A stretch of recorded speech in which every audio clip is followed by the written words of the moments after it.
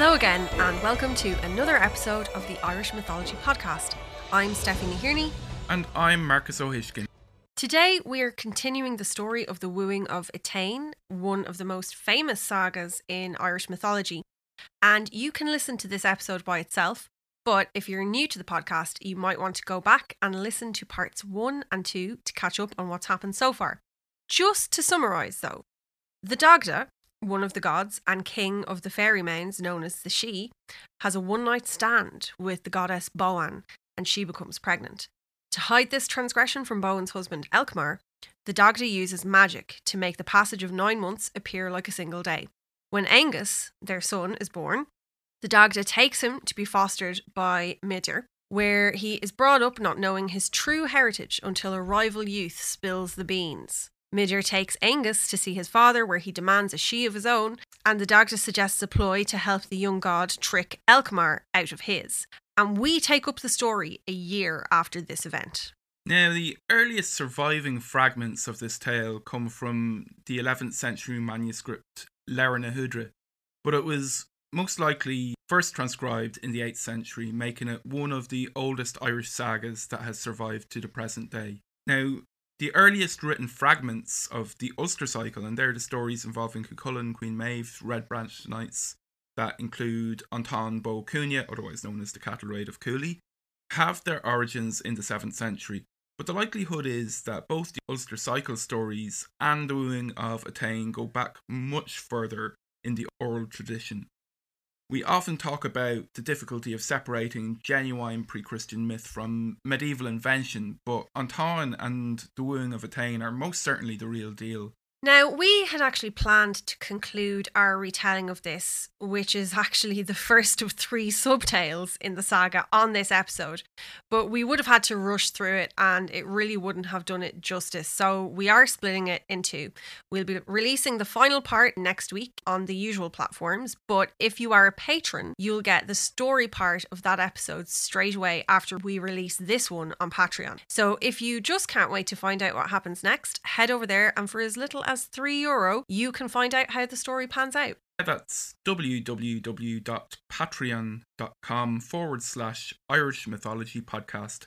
And it's really thanks to patrons like Alistair Holland, Peter DeVoost, and Wendy Farley that we were able to keep making this show, and we'll be giving a shout out to more of you over the coming weeks and months.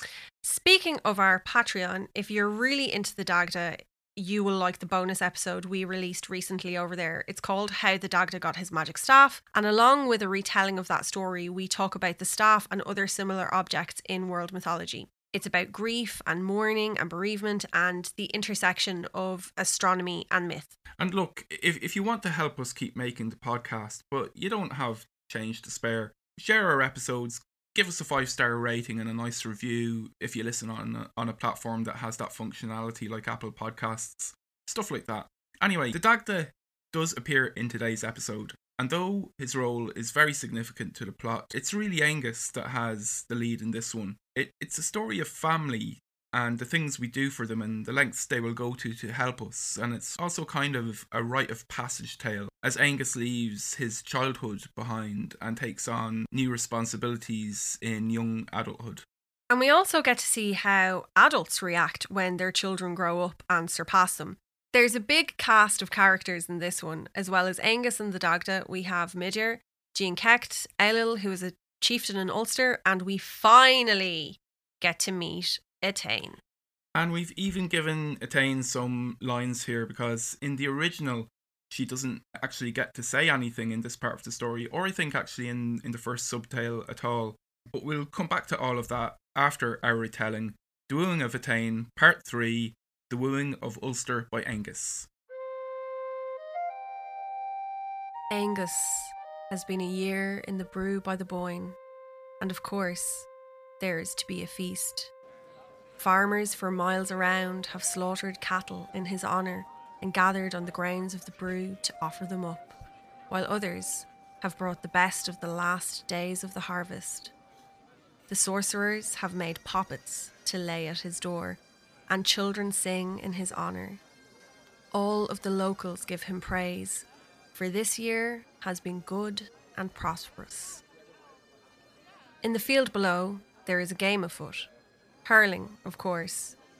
The usual teams of 150 face off, and when a quarrel breaks out, he chuckles. It reminds him of the fight that led to him finding out about his true heritage. He is the son of the Dagda, father of the gods and king of the Sidhe, and Boann, goddess of the river that makes this land fertile. And because of that, he claimed this palace by divine right. It is only a year ago, but he has grown bigger, stronger, and he appears to be a full-grown adult, though he is only 8. He does not lament the brevity of his childhood, he thinks. He remembers it fondly, but revels in his success. With the guidance from afar of his father, mother, and foster parents, he has settled quickly into his new role. He looks forward to seeing them all at his feast. His nostalgia is stirred further when fate arranges that the brawl among the youths on the playing field coincides with the arrival of his foster father, Midir the Proud. Midir, ever the diplomat, goes to intercede in the melee, just as he had the year before. Unlike the fight between Aengus and Tria, however, this one spreads beyond the two who started it. It spirals out from its epicenter until the playing field resembles a battlefield, with Midir in the middle. Midir struggles to pry apart the two boys who initiated the brawl, and he is thrown to the ground.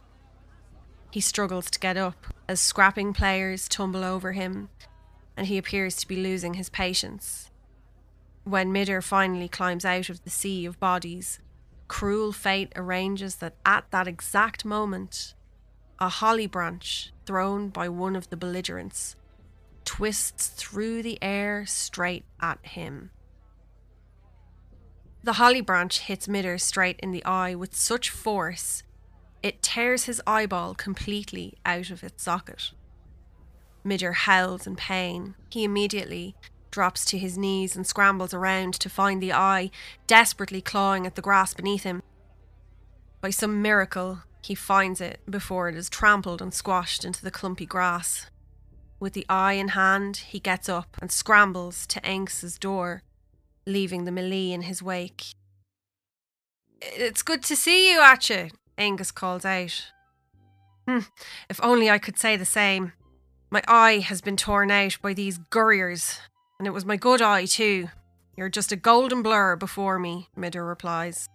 "Ah, Atche, don't be worried. Jean Kecht is due here soon. He will fix this," says Aengus. Midir points to the pus and blood running from his empty eye socket down a channel where his face is slashed and onto his chin. "Look at me, I'm hideous," he wails. Aengus rolls his eyes. "Would you stop?" "I'll just go," sobs Midir. "God's almighty, Atche, calm yourself. Look, here's Jean Kecht now. You'll be grand." Oh gods, I can't go home looking like this. I may just tear my clothes off and run into the forest and live like the beast I am." Midir slumps onto the ground, sitting upright in a fetal-like position, arms wrapped around his knees. Jean Kecht approaches his two fellow gods, a look of puzzlement on his face. "Are you all right, Midir?" he asks. Midir just sobs, holds out his right hand and opens it to reveal his eye. Jean Kecht isn't fazed. "That's nothing. I've reattached more sensitive organs and appendages. You'd be surprised what some of you have lopped off. Give it here." "It's no use," Midir whimpers. Go on out of that," Jean Kecht replies. "Didn't I fix Nuada's arm? And we didn't even have the arm to work with." Midir places the eye in Jean Kecht's outstretched hand. Jean Kecht closes his fist over it. Waving his other hand over the closed fist, Jean Kecht chants, "I save the dead alive, I cause the blind to see, against the point of spear, against the holly tree, against bleeding caused by metal or wood, against the burns of fire, let nerves and vessels and sinew weave, I strike out all disease. Whole be that on which my salve goes. I trust the salve my hand excretes. Whole be that on which it goes. Jean Kecht opens his fist.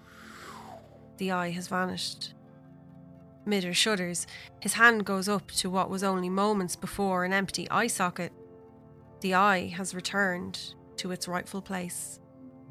Midger leaps to his feet. I can see! My eye, it's back in the socket. Thank you, Jean Kecht. Thank you. You are welcome of the gift, my friend, replies Jean Kecht. He turns to Angus. Is the father about? He is, Angus replies. It in the main hall, drinking and showing off his staff. Sure, I'll go and see him. I'll talk to you later. Jean Kecht goes into the brew, and Angus turns his attention back to Midger, whose joy seems to have abated and looks to be somewhat in a huff. What's wrong with you now, Atcha? Didn't I tell you Jean Kecht would fix your eye? I've been humiliated, Midger replies. I'm just going to go. Stay. It's my big day. You came all this way and the feast is near prepared, says Angus. No, says Midder. I'm going. You'll notice Fumnach isn't here. Yes, but I forgot in all of the commotion. Where is she? Angus asks. We had a row. Suspicious of me as ever. She thinks I'm on the lookout for a second wife, Midder responds. And are you? Asks Angus. I am, Midger replies, but I haven't told her. Angus laughs. Look, what can I do to get you to stay? Would a gift or two make up for your ordeal on account of you honouring me with your visit? Perhaps, replies Midger. What kind of gift? How about a new chariot? Yours has seen better days. The latest design. I'll talk to Gobnu, Luchtna and Credna, says Angus. A new chariot would be some encouragement to stay. I could be doing with a new cloak to go with it, though, Midger responds. That can be done, replies Angus. Anything for my Atcha. Anything, Midger continues. Well, about that second wife, there is a maiden I've had my eye on, my good eye. 'Tis well I have it back. And you want me to help you woo her, says Angus. I do, says Midger. Etain is her name. She is the daughter of the chief of the Darini in the northeast. Aulil is the chief's name, and he will not let anyone near her. Will you go and talk to him? Your fame is growing, and you'll be welcome. I will, replies Angus. I will go when the celebrations are done, and I have recovered from the drinking. Now, come, let us feast with the other gods. The feast goes on for 3 days and 3 nights. Angus sleeps for 3 more. When he is fully rested, he leaves the brew and boards his chariot. Angus travels north, across the River Dee, along the coast, over the mountains of Cooley and Mourne. He leaves behind the lush, prosperous lands of Mowbray and descends from the mountains into a land of uncleared forest and undrained swamps. The going is hard, and there comes a point where he cannot take his chariot any further, so he makes the last day of travel on foot. It is no trouble to him, and he enjoys the trek. He picks wild flowers, hunts, climbs trees. It has been some time since he has been able to enjoy the world beyond his realm. He is almost disappointed when he reaches his destination, but when he is met at the gates of Gunu, home of Aulil, chieftain of the Darini, he stands up straight, puffs out his chest, and acts in the godly way expected of him. 2 warriors, clad in bronze, are there to escort him to the main hall. They bow before him, rise, and lead him across the outer court. Crowds gather, looking in awe upon the golden-haired visitor. They pass through another gate, cross the inner court, and enter the main hall through a door decorated with yellow flowers. The two warriors bow their heads and take their leave. Before Aengus, the heads of the Tua of the Darini are gathered around a long banqueting table. They rise when he enters. Ailill is at the head of the table, and at his side is his daughter Etain. She is indeed beautiful, Aengus thinks. Had I seen her before Midr, I would be here to make my own case. Aengus Og of the Tuatha, son of the great father and the wise goddess, you honour us here with your presence. To what do we owe this honour? To ask for the hand of your daughter Etain in marriage, but not for myself, Aengus replies. There are gasps and whispers around the room, and Etain's face flushes a bright red that clashes with the darker red of her hair. For who then? Asks Ailill.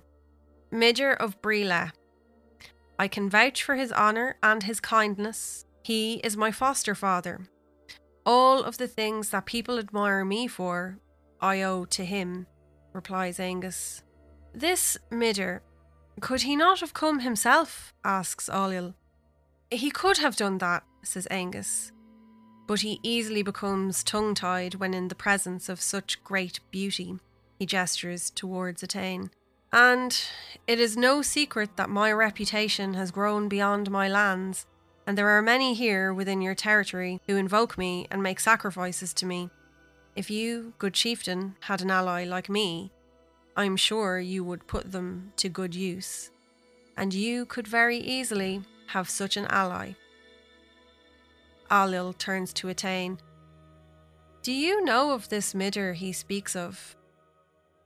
I think so, she replies. There is a man who sometimes appears in the outer court. He has a kind face. I thought on several occasions he was about to speak to me, but when I blinked he would vanish. What do you think of this proposal? Ailill asks. I am not opposed, she replies, though he will have to learn to make conversation. I will see that he does that, fair one, Aengus interjects. Ailill strokes his chin, mulling over the proposal. No, he finally says. Gasps and whispers flood the hall. No, puzzles Aengus. No, Etain asks in exclamation. No, says Ailill. There is no way I can profit from this. The nobility, power and divinity of your people, of Midr, yourself and your father and mother means that should shame be brought upon my daughter, no redress can be had of ye. I can assure you, Aengus responds without hiding his offence, no shame will come to Etain among my people. She will share our nobility and power, you will have a share of that. Well, that's all well and good, but I can't grow crops or raise cattle on nobility or godliness, says Ailill. Very well, Aengus replies. I will pay her honour price up front, so you will profit right now, and you will not have to concern yourself with seeking redress for hypothetical grievances. Name the price, chief. Very well, says Ailill. You will clear 12 plains in my land that are under waste, wood and water, so that they may be at all times good for grazing cattle and for crops and habitation, for games and assemblies, gatherings and strongholds. And my daughter's weight in gold. No problem, replies Aengus. You will have your price. Fantastic, Ailill exclaims, and turns towards attendants who stand in the shadows at the back of the hall. Bring out the feast for our honoured guest. It was no problem to clear 12 plains, Aengus had agreed. But that was a lie. He is not that kind of god. The gold he can pluck from the air with a click of his fingers, but physical labour? He is not a farmer, he is not a woodsman, he is a poet, a lover. He knows of only one way to fulfil this promise. He excuses himself from the table to go out and take some air. While outside, he blows kisses to the air and 4 songbirds immediately land on his shoulders. One by one, he takes the birds on the index finger of his right hand, whispers in their ear, and releases them. They fly away to the southwest and are soon out of sight, and Angus returns to the feast. It is night when the Dagda arrives. He climbs through the window where Angus sleeps and wakes the young god with a start. Angus rubs his eyes. "What is this emergency that requires my presence in the middle of the night then?" the Dagda asks. Angus, slightly embarrassed, tells the Dagda of his predicament. The Dagda chuckles. "A good old-fashioned land clearance. By gods, it's been a while. Say no more. Go back to sleep, and when you wake in the morning, you will be able to report the job done." To clear 12 plains in one night proves no problem for the Dagda. He clears the first 11 with ease, for it is just a matter of felling trees, draining swamps, and clearing waste ground. He takes great pleasure in the work, for it has been a long time since he has had a task that required only brute strength. He pulls down trees with his bare hands, clears whole forests by blowing winds from his mouth. He moves hills by stomping his feet and shaking the earth. He lifts debris and throws it out to sea, forming a peninsula east of Dunham. When the first light appears on the eastern horizon, 11 plains, good for grazing cattle, good for growing crops, for habitation, for games, and for fortifications, sit where once were forests and hills. My Macha, my Lemna, my Niha, my Toher, my Nula, my Techt, my Lee, and my Lena are their names. His final task is a greater challenge. Just south of the Cooley Mountains is a great bay that stretches south to the hills just north of the River Dee. It has long been a place of dread for fishermen and travellers, and few dare to traverse its waters. For in the darkness, under the roof of the sea, lives a beast, and it is said that the beast can suck a whole man in armour into its belly with one intake of breath. The Dagda stands at the seashore, grasping his magic staff in both hands. He lifts it high above his head, and he plunges it into the sand at the edge of the lapping waves that creep towards him. The waves retreat. Steam rises from the sea, and it begins to boil. But Tobin, the beast blasts through the watery canopy, 2 tiny angry black eyes staring down upon the Dagda from its giant bulbous head, 8 thick tentacles flapping as it descends upon him. The beast curls its tentacles inwards, and it looks like a giant hand with suckers on its fingers is about to grab the Dagda, but at the last second, the Dagda drops, and he rolls out of its path. The giant beast impacts upon the sand, just as the Dagda rises, and once again, with 2 hands, he lifts his staff above his head, and he brings it down, plunging it into the head of his attacker, and he chants, "Turn thy hollow head, turn thy ravening body, turn thy resorbent forehead. Avant, begone!" He pushes the screeching monster away with his staff, back out to sea, and as it retreats, it sucks up the salty water, leaving a plain in its wake. The Dagda calls it Myrtna, the darkness of the sea, so all will remember how it came to be. That morning, Angus announces the completion of the work to Ailill, who has his scouts go out and confirm the matter. Angus presents Ailill with the gold he has conjured, and when the scouts return, Etain boards Angus's chariot and they ride south across plains that were forest and sea when last Angus passed this way. Bit of a kerfuffle there at the start, but Mitter was very dramatic, wasn't he? Mark, he was after having his eye gouged out. Like, I'd say you'd be a bit dramatic too. I mean, do you know, in fairness, what the readers at home won't realise is I was upstairs in this very house that we record in one day, and I heard this almighty scream downstairs, and I thought, oh my God, an intruder has knifed Mark. But when I came downstairs, it transpired that what had happened was he had stubbed his baby toe on a kitchen chair. So, you know... Well, you know, that's actually one of the most painful injuries known to man. Not women. Women are fine with stubbed toes, but, you know, I think there's something in a man's little toe. It's a vital organ, I think. It's not. Anyway, it's not where they keep their cop on, anyway. But it's all very well, little toe, but this was an eye. It was. You know, I think I would have been fine if I was a god, like. Yeah, I mean, I don't know. It sounds traumatic anyway, but at least he was well compensated. He was. Yeah. He definitely turned it to his advantage. There's an element of, you know, the compensation claim when somebody is injured on your property about it. You remember those billboard ads they used to have about the insurance fraud, and there was a fellow with a neck brace on it there, and I think you were being led to believe that this fellow was faking it, you know, and going off on a holiday on your insurance premium. But anyway, I'm imagining one of those with Mitter, you know, holding it out his eye. Have you been harmed? Yeah. Are you saying he did it on purpose? I mean, maybe he didn't intend to lose the eye, but he did have some very specific demands for his compensation. Yeah, I suppose he did. But look, you know, if you don't ask, you don't get. And fair play to him for being able to express his needs so clearly. Who wouldn't want a new chariot and a cloak if they thought they could get it?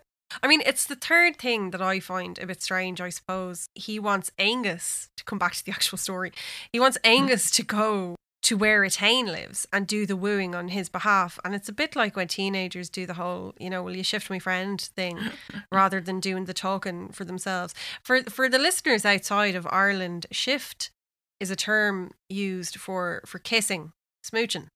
Yeah, but like in a very tonguey way. I was going to say French kissing. Yeah, but trust you to take it down a notch. See also having aware. Aware, yeah. That's or meeting. Wearing the face of someone. Yeah. Yeah. But anyway, look I suppose Angus has kind of the skills in that regard. He's a god of love in a manner of speaking, but we'll talk about that in a bit more detail later. He's a charmer like his dad, and if he was your foster son, you might be tempted to take advantage of that. Now, the whole sequence where he loses the eye and then comes up with his demands, it's a bit slapstick. And there are actually elements of that, you know, in the original manuscript version of the story. It's very hard to gauge what the tone of these medieval tales was originally meant to be, especially when they are translations, you know, from Old and Middle Irish. So when I was writing that part of it, I was down to a choice between making it incredibly grim or leaning very much into the comedy in the moment. Yeah, I suppose it could have gone a bit Lars von Trier in that scene, and nobody wants that. Do you know, imagine it, this is absolutely wild. For people listening, I'm not one for the cinema generally because I shuffle about, I move about too much and it drives me mad. And also I don't like horror films is the other thing. But I actually went to see, every so often I'll be sitting there and in the middle of nowhere I'll think to myself, Jesus Christ, I went to see Antichrist in the cinema. Like that will never leave me. I don't know. If you've never seen Antichrist by Lars von Trier, like, don't is the first thing I would say. But I would say you could read the Wikipedia entry, but, you know, maybe have a Motilium by your side or something in case you get a bit peaky afterwards. But anyway, to come back to the actual story, no one cares for my cinematic tendencies or leanings. Midger's demands are ones that Angus can deliver, he thinks, but when he goes to get Etain for his foster father, he finds some of her father's demands fall a bit beyond his remit, and he has to call on the help of the Dagda. You know, this bit made me think of one of the comedian Tommy Tiernan's stories from his early stand-up stuff. And he was talking about going out with a girl from Inishmore. That's off the coast of Galway, isn't it? Yeah. Yeah. This girl, she was used to going out with big burly fishermen who were lifting boats from the age of 2, as he says. And then he goes, and I used to get blisters pointing Do you know, So, that kind of reminds me of when I'd say to people about you, I'd be like, Marcus is great for the podcast, but he hasn't hands to bless himself. that's not strictly true. Didn't I fix that curtain in there Oh, earlier? jeez. Yeah, well, go on. Anyway, Drive on. so like that, Angus wasn't one for the manual labour, and he gets the Dagda to come up to Down and do the work of clearing the plains for him. Now, that description of him clearing the sea from the last one and fighting the octopus, that isn't mentioned in the Wooing of Etain itself. The Wooing of Etain just mentions that one of the plains cleared was my Murtima. And there's a Dinshankus about that place, and in that Dinshankus it actually... Can you just explain what Dinshankus means for the people who are new listeners? Sorry, it's Dinshankus are stories, and the metrical Dinshankus in particular are poems about how place names occurred and how aspects of the landscape were formed. And in the Dinshankus it actually explains how the Dagda cleared the plain of Murtima, which is what we described in the story. Anyway, so Murtima is situated in modern day County Louth, the area known as Mid Louth. Hi. Exactly, to be precise. And this is where the famous hero Cuchulainn is later born in the Ulster cycle. And I think when people think of Cuchulainn, they think of this big burly Ulster man with a strong northern accent. But he probably would have had an Ardee accent, really. He probably would have. Yeah. Actually, there's a nice, if you're in that area, there is a nice statue, if I recall correctly. Is it Ferdia dying in the arms of Cuchulainn? It is. In the middle of a spoiler, but sure, if they go and see the statue, they'll see it anyway. Sure, people, it's not a secret, like, do you know? There's no great secrecy in this. Oh my God, Ferdia dies. This is like, do you know, Titanic the film. Oh, it sinks. What? Shocker. Like, yeah, there's a nice statue there. Yeah. Like, sorry. I mean, for people who aren't familiar with that, and I've probably just destroyed a later episode for you. But look, you'll be grand. There'll be loads of other surprises. It's You'll fine. have forgotten by then. Please God. Yeah. But anyway, go on. Anyway, and actually I'll post a picture of that. I think I put it on the Twitter before, but I'll post a picture of that up in the show notes. Just so the visual learners don't forget. Yes. Anyway, the Dagda does what he's asked. He clears the 12 plains that allows this area of the country to develop agriculture and, you know, build towns and stuff. And the other plains mentioned stretch throughout eastern Ulster, counties Armagh, Down and Antrim mainly. Maglina is in County Down and would have been the area around where Allil's capital, Dunnoo, which is at modern day Downpatrick, where St Patrick and St Bridget and St Columbanus are said to be buried. So the cathedral and the graves of those saints are actually meant to be on the hill where the original hill fort is that we visit in today's story. In the original, he also creates 12 rivers, but we left that part out due to time constraints. But what I find most interesting here is that Allil is more concerned about how he could profit from the union of his daughter and a god he's never met than her actual well-being. So it's no wonder she seems willing enough to go along with this.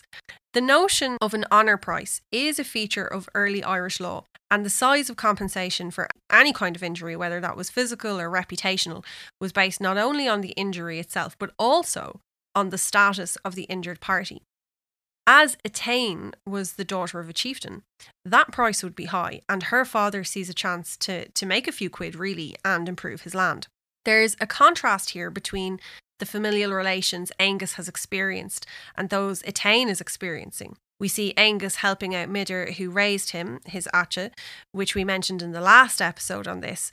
This was the intimate form for addressing a foster father. We then see Angus running into trouble completing his task, and his biological father, the Dagda, responds to his call for help.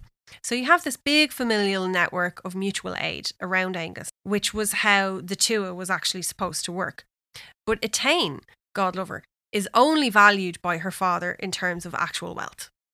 Now, Angus is kind of the star of this part of the story. We talked a little bit about him in the last episode on this, but we only scratched the surface. We mentioned that he's become associated with the nice things, love, poetry, youth, and we see him here playing the role of what we have come to call a love god. He's off doing the wooing for Midr, though he's mostly actually wooing Etain's father and the tribes of Ulster. Still, this is what is required to make the union of Midr and Etain happen. Now, in Aisling Aengusa, in English The Dream of Aengus, it's the young god himself who falls in love. He dreams of a young woman who he considers the most beautiful in Ireland, and he enlists the help of his family to find her. The Dagda searches for a year, then Bowen searches for a year, and finally Aengus's brother Bo Derek finds her after he searches for a year. There is a catch, however. Every second year, the young woman takes the form of a swan for a whole year. And though Aengus finds out where she will be, he has to identify her from among 150 swans. He actually manages to do this, and as the woman will be a swan for the year to come, he turns into a swan himself and they fly away together. And I think that's how you know it's true love, you know, when the person you fancy turns into a swan and you can still pick them out in a crowd of swans. And it's, you know, it's very sweet that Aengus will turn himself into a swan too. Like, this is a chunkfella that will do whatever it takes to accommodate the woman he loves. And, you know, I'm down with that.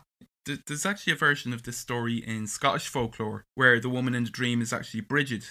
Now, that might make you feel a tad uneasy because Bridget is supposedly his sister in Irish mythology, but apparently this is not the case in the Scottish folktale. Hopefully not. It's a bit of a Luke and Leia and The Empire Strikes Back. Wasn't it a Star Wars reference? Anyway, another famous love story he is involved in is The Pursuit of Dermot and Grania. Now, this one is part of the Fenian cycle, which is also known as the Ushian cycle or the Finn cycle. In it, he's the foster father of the titular Dermot. Now, Dermot is a young warrior of the Fianna under the leadership of Finn McCool. And like Aengus, Dermot is a handsome young fella, which is sort of the problem. It sort of becomes the catalyst for the events that unfold. Now, Finn McCool, leader of the Fianna, getting on in age, is betrothed to a young woman called Grania, who is not that into him at all. And she's not happy to be marrying a man who is older than her father. That's problematic in and of itself. But then she claps eyes on Dermot, who she finds absolutely irresistible and threatens him with a geish. Now, it's a kind of a curse, but it's kind of a curse with a choice. So you do this or this happens. His choice is he has to run away with her or he gets the curse. So that's also problematic. But it does seem that he's only actually resisting her lures out of loyalty to Finn. Now, we will cover this story in the future, so we won't give away too much, but eventually Dermot falls in love with Grania, and Aengus's role in this is sort of as a protector to the young lovers as they flee the pursuit of the Fianna. One of the things that Aengus does is uses his cloak of invisibility to hide Grania. And I would love a cloak of invisibility like that. It sounds shocking handy. I'd love one of those. Imagine walk through the town and you see someone and you're like, oh no. Throw on the old cloak. Throw on the old cloak, quick. Oh, they'll think she's gone into the post office. No, I just walked by you. But all of these stories do seem to point to Aengus being a god of love. But is that how the ancient people of Ireland saw him? Or is that more of a recent invention? Well, we'll tell you. A part of his depiction as a love god is down to choice of stories featuring him that have been reproduced most, and a tendency of the main figures of the Irish cultural nationalism of the 19th century to fill in the gaps themselves where the stories were incomplete. In reality, we don't know a lot about how our ancestors categorised individual gods. If Aengus was defined by anything, going by the stories, it was youth or youthful vigour. Now, he grows incredibly quickly to young adulthood, but he never progresses beyond that. He remains forever young. So you could probably say that he's the god of chunkflas. I've just pictured him in a Canada Goose jacket, like, and a bag. Yes. Go on. Anyway, it's from his youthful nature that all of his other attributes spring, and in that sense there is a certain amount of truth to the love god reputation he has acquired. It's a particularly youthful love and a kind of a naive love, and that's typified by the story in The Dream of Aengus, where he dreams of the most beautiful woman he could possibly imagine, and against all the odds he finds her and flies away with her. And look, he's centrally involved in a few love stories, so it's fair enough to give him that association. It's also from his youthful energy that his association with poetry comes from. Hang on a second. I don't remember anything in the old sagas about him being associated with poets. Well, we've talked in previous episodes about the difficulties of separating the original attributes of the gods from medieval invention by Christian writers influenced by classical Latin and Greek literature. But with Aengus in particular, there's an extra layer of invention here the poets and authors of the Gaelic literary revival. If you do a search for information about Aengus on the internet, you will see the same supposed facts repeated again and again and again and again. And one of those is that he's associated with poetry. But there is precious little evidence in the medieval literature to link him with that. And the reason why this association is so widespread is down to the aforementioned literary figures of the 19th and 20th century, especially the famous or even infamous, notorious weirdo who also wrote poetry, W.B. Yeats. If I can find the sound effect that I used when we mentioned Dracula in the Samhain episode, I'll throw it in there.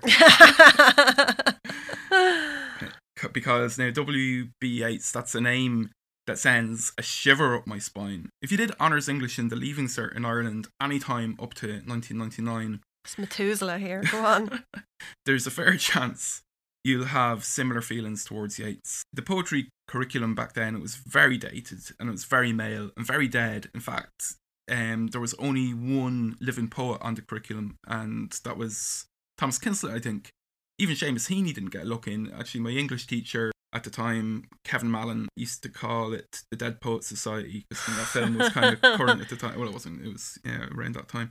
Anyway, there were 4 Irish poets on it: Kinsella, Patrick Kavanagh, Austin Clarke, and of course W.B. Yeats. And there was this annual panic in trying to figure out if Yeats would come up on the exam. And you know, everybody has their leaving cert. I don't know if people in other countries, I assume they do have their exam nightmare. Apparently, it's really common around the world to have dreams about being back in school and doing exams. And Jungian dream analysis would suggest that it pertains to needing to learn something now in your current life. I would suggest that it pertains to PTSD in Ireland, but that's, I don't know, horses for courses. Because the ones I had now, they've long since stopped, or for a while replaced at college exams, and I don't have them at all.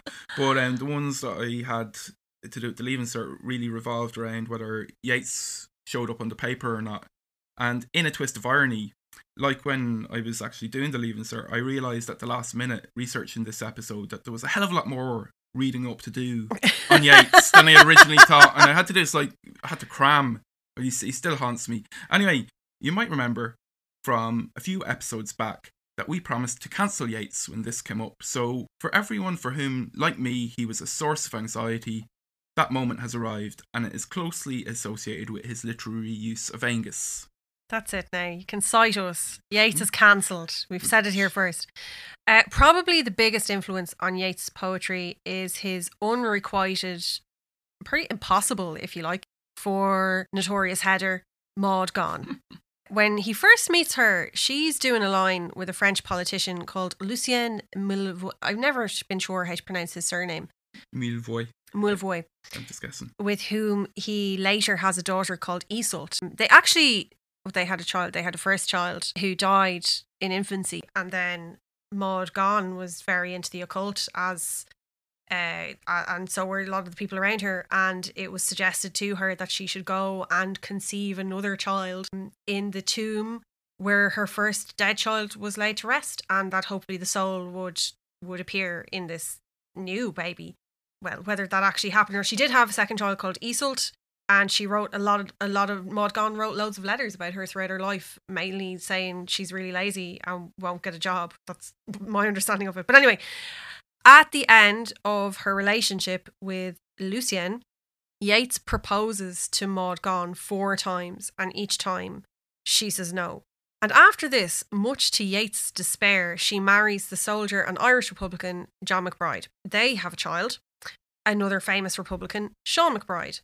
Now, Yeats's intense jealousy of McBride and bitterness about rejection is expressed in poems like No Second Troy, in which he writes the lines, "Why should I blame her that she filled my days with misery, or that she would of late have taught to ignorant men most violent ways?" I think a bit of that story that you actually left out was who suggested she go and conceive the child in the tomb of Ronan, and it was Yeats. Oh yeah, sorry, that was the point. And his friend George Russell, also known as Aid, were mad into the occult. I'll come back to that. Anyway, so later on, McBride Sr. takes part in the 1916 Rising, and for his involvement, he is executed by the British state. So Yeats eulogizes the martyrs of the Rising in his poem Easter 1916, but even now he can't stop himself taking a swipe at his unrequited love's dead husband. This other man I had dreamed, a drunken vainglorious lout. He had done the most bitter wrong to some who are near my heart. Yet I number him in the song. He too has resigned his part in the casual comedy. He too has been changed in his turn, transformed utterly. A terrible beauty is born. And now, despite the fact that Maud Gonne and McBride were separated at this stage, she isn't a bit happy with the verse, and she rebukes Yeats for his childishness. Shocker. Yeah. I mean, the man's dead. There's no don't speak ill of the dead with Yeats. None of that chance. But anyway, despite this, just 1 year later, he proposes to her again, and of course, she rejects him. What is it they say? God loves a trier, but he hates a chancer, you know? So, of course, after this rejection, Yeats does what anyone in that situation would do. And, wait, check notes. Yeats, now 52 years of age, proposes to Maud Gonne's 27-year-old daughter, Iseult, who, surprise, surprise, also rejects him. Was she actually 27? I think she was younger. I think she was, well, maybe, I don't know, I think she was a little bit younger. You sure? Yeah, but I know, but that was a really... She was in her 20s anyway. Well, that was a really, really strange thing, and she ended up, I can't remember who she married now. Oh God, your man, he went off he was mad into the Nazis, and he worked there during Philip, Christ alive. It'll come to me. I'll wake up at 4 o'clock in the morning in bed. I can picture him now. Anyway, she married him. And Yeats apparently used to say, oh, you know, Iseult she was very conflicted, and, you know, it really tormented her, you know, whether or not to marry me or not. And, like, apparently that's nonsense. She had no intention of ever marrying him and thought he was, you know, very strange. And it is also weird because his sort of relationship with her was almost kind of like quite father-like in some ways. I have a lot of opinions, very strong opinions on Yeats, as you can tell. But anyway, look, what has all this got to do with Aengus? Well, Yeats was obsessed with the young god due to the overemphasis during the Gaelic cultural revival on Aengus's amorous aspects, and in particular his love longing in the Dream of Aengus. Yeats even wrote his own poetic version of the story, The Song of Wandering Aengus. Now, it's 1899 when he publishes that poem. He's 10 years into his obsession with Maud Gonne. And it reminds me, what was that TV programme on Netflix? You. Oh, Jesus, yeah. Yeah, it's like that. Like Yeats looking at Maud Gonne through the fence, like writing these poems, roasting her boyfriends. And it's, you know, anyway, 1899, right? It's the same year as his second unsuccessful proposal. The Glimmering Girl, the poem's version of Aengus, becomes obsessed with, is usually seen as a metaphor for Irish freedom from Britain, but it's also really hard to not see his unrequited love for Maud Gonne, and a prophecy even of a life of unfulfilled desire in this regard in the final stanza. Though I am old with wandering, through hollow lands and hilly lands, I will find out where she has gone, and kiss her lips and take her hands, and walk among long dappled grass, and pluck till time and times are done, the silver apples of the moon, the golden apples of the sun. It kind of reminds me a bit of John Keats's lament for unrequited love, La Belle Dame sans Merci. Oh, what can ail thee, knight at arms, alone and palely loitering? The sedge has withered from the lake, and no birds sing. Do you know, that was one of the poems that I studied for my Leaving Cert. Was it, yeah? Yeah, because we used to, there's one verse in that poem which I remember now, and we used to say, I met a lady in the mead, full beautiful, a fairy's child. Her hair was long, her foot was light, and her eyes were wild. That's how I memorised verses during the Leaving Cert. I tell you, if I spent half as much time on reading the old books as I did on the comedy, I'd been a lot better off. But is it any wonder young fellas are mad having this stuff foisted upon you in school? Like, you think this is normal? Yeah, patriarchy and Yeats and Keats. Yeah, they should just get a hobby or something. Get over it. There are plenty more fish in the sea. I mean, to be honest though, I kind of envy them in a way. Like, what a great life that all these boyos had. Like, John, I'll write an old poem. about fairies and these good-looking women, and I don't feel well. Now I'm going to my house in Rome to recuperate. Yeah. Anyway, although at one point he did go to his house and die. He's still in his 20s. Was it him? I had it coming. Wait a minute. He which one of them was died surfing? That was Shelley, wasn't it? I don't know. I think Shelley died surfing. Keats maybe died of tuberculosis or something, and Lord Byron died of dysentery, and they were all in their 20s. They were a strange collection, of people. Back to going off on a bit of a tangent there. Yeats, Aengus, and all of that. Yeah, his obsession with Aengus is also influenced by The Wooing of Etain. However, at the time when he was reading it, there were only fragments of the story available, and the scholars of the medieval sagas, who were around in the 19th century, created a reconstructed version of the story in which Etain leaves Midor for Aengus, and they run away together. And no doubt Yeats sees himself there in that, characterization of Aengus, and sees Midor as Maud Gonne's husband. But his interest in the story is actually also heavily influenced by his involvement in occultist groups, and this colours his version of Aengus. He's at this stage a member of a group called the Hermetic Order of the Golden Dawn. They're an occult organisation whose precepts are mostly based on very ahistorical interpretations of the ancient Egyptian religion and other esoteric works like the Kabbalah.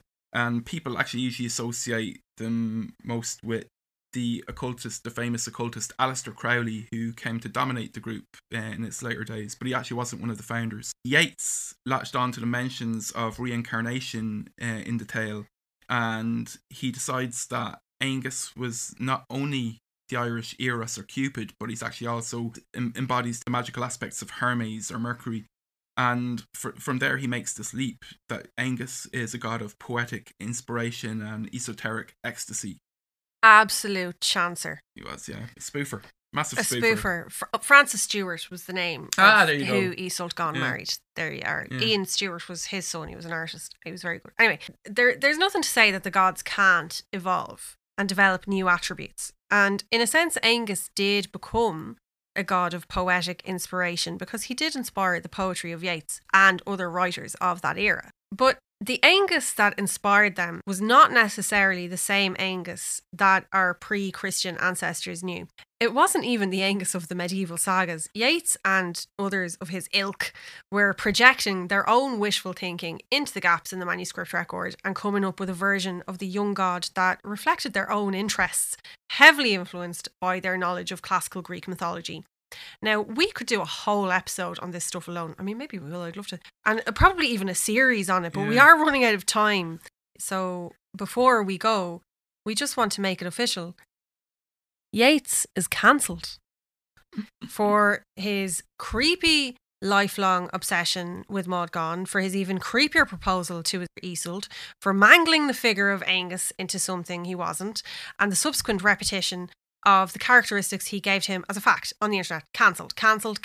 I tell you, and if Yeats was knocking around today, there'd definitely be a movement around him. He'd be a hashtag on Twitter, and not for a good reason. Do you know what I'm saying? Yeah. So anyway, that's what I have to say on Yeats. And also for the trauma inflicted on generations of Leaving Cert students and the proto-incel themes of his poetry. Cancelled. Yep. Look. There are a few of his poems that I like Circus Animals Desertion. It's a poem about procrastination. I can see why that appeals to you. September 1913, when he had good politics for about 5 minutes. And by mistake. Yeah. And Sailing to Byzantium. But there's no excuse for all that carry on that he was up to. But anyway, that is really all we have time for. And in the next episode, we'll wrap up the first subtale and find out what happens when Midor brings his new bride back to Brila, and how his first wife, Fionnach, reacts. And I'll tell you. Well, we won't tell you. We'll let you wait and see.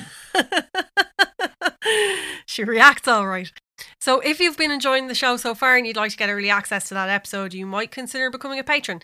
The Irish Mythology Podcast will always be free to listen to on the usual podcast platforms, but it isn't free to make. Your financial support can help us keep making it and continue to invest in things like additional recording equipment, books for research, which are stacking up now. And please, for the love of God, support our Patreon. And down the line, anyway, the ambitious one, we want to pay actors and crew union rates to make full cast productions of the sagas you love.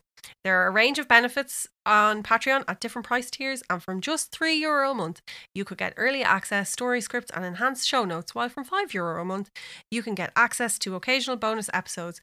We're also working on an audiobook version of the entire saga of The Wooing of Etain for patrons on the €10 tier and above, and this will include the second and third subtales that we won't be covering here for a good long while. And if you want to keep updated with news about the podcast and other interesting bits of information we come across while we're researching the show, you can find us on Twitter at Irish Mythology P, on Facebook, Irish Mythology Podcast, on Instagram, that's at Irish Mythology, and on the World Wide Web at irishmythologypodcast.ie.